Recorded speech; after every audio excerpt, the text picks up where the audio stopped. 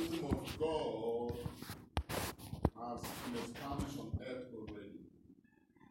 And that kingdom is the church. You are the moving kingdom of God on earth. The prayer of Jesus in our Father, Father, let thy kingdom come, has been established on the earth. That is why it is captured in the book of Revelation, I think chapter 12, in verse 11. That says, now salvation and power, kingdom from God, and the authority of the skies have come, or conquered him by the blood of the Lamb, by the words of our testimony. Blood of the Lamb, the words of our testimony. Amen. Amen. And so it's the prefigurement of the reality of the prophet Israel from Egypt to the promised land. Now, as I said, he will study that episode of God's people from Egypt to the promised land. The expectation of what will happen with the church of God today, the people of God today, on our pilgrimage. The same thing will happen. I will ask a question now. The people of Israel that left Egypt, did they reach the promised land? Did they reach the promised land? The people of God that left Egypt, they reach the promised land? Yes. The church will reach its full purpose. They fight on the way? Yes. The church will fight. They pass the Red Sea? Yes. The church will be baptized. The Pharaoh pursued them to attack them again? Yes. They will fight. Were they Jews who on the way out of unfaithfulness dropped and died? Yes. That's what happened to many Christians. Were they Jews who grudged? Yes. This is what grudging to be. Were they Jews who fought Moses? Yes. And cajoled him, right? Yes. The group of Korah and who?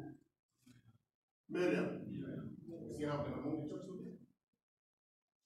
They say where they ended. That's how they people end. Were they Jews who were very serious and committed, knowing that we're on this journey? Yes. That's how you see find Christians who are committed. Were they Jews who refused to, at the point they refused to serve God and decided to say, let us worship the golden calf, yes, the blessed of God, of money? Were they? Yes. The same thing how Christians today, money has got their God. Who see everything from the point of view of money? Were they Jews on that journey who had prophesied when Moses left and went to pray in the mountain? Yes. The same is happening today. Were they Jews who refused to obey God's commandment as brought down by Moses? Around 2 years again. Yes. And the same thing. So we see, this is very classical. When you close your eyes and look at your life, you know which group you belong to. So how you're going to end is not far from you. It's not far. Nobody's going to tell you. You can't be playing the role of Miriam or the role of Korah and expect to end like those who enter the promised land where the land is flowing with milk and honey. No, you can't be serious.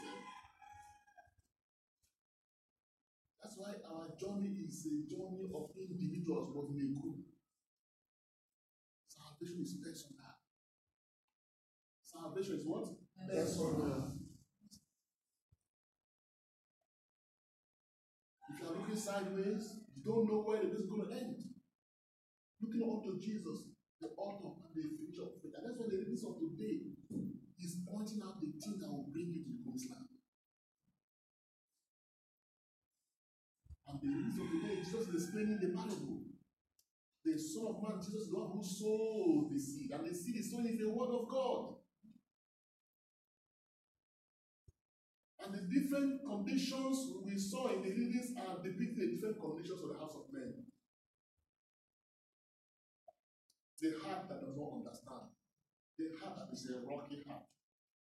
The heart that is full of thorns. The heart that is rich in God. Just was thinking about it. So just as the Jews who were moving from the promised land, from Egypt to the promised land, they have different conditions of heart. That's why those are not Christians. They are those who don't care. Nonchalant attitude. The word doesn't make sense to them.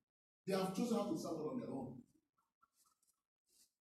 That's why when the word comes there, they don't even know when the devil comes and takes away the word from their heart. Because the devil too treasures the word more than themselves. Stony heart. No soil. Stony heart. If you hear the word of God, do know what happened in your heart. We have digested that before in the past. But what we mean by hardness of heart. When you refuse to yield to what God demands, and only what you want, the way you want it. You don't care whether it's against the will of God or the purpose of God. The golden rule don't make sense to you.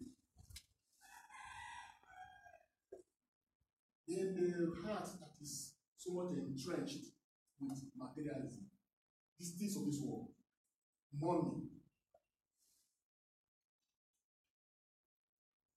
hearts that are so attracted when they see someone having one today, I must get it also. You know, the cares of this world have become the God of their soul.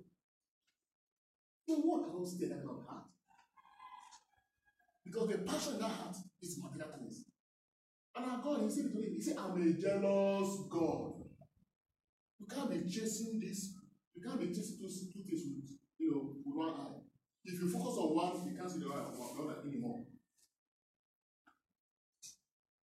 And he told us, a good heart is one who receives the word of God with joy. He has fruit. You see the person's life, you see the fruit of God's word. It's not hidden. He said, by their fruit you shall know them. By their fruit, the people of God. It's very important. Because we are entering a realm when it is Christians who bear fruit and will withstand the pressure of darkness and all sorts of things. Those who walk in absolute love. Those who have cleansed their soul of hurt, bitterness, envy, rancor, insensitivity.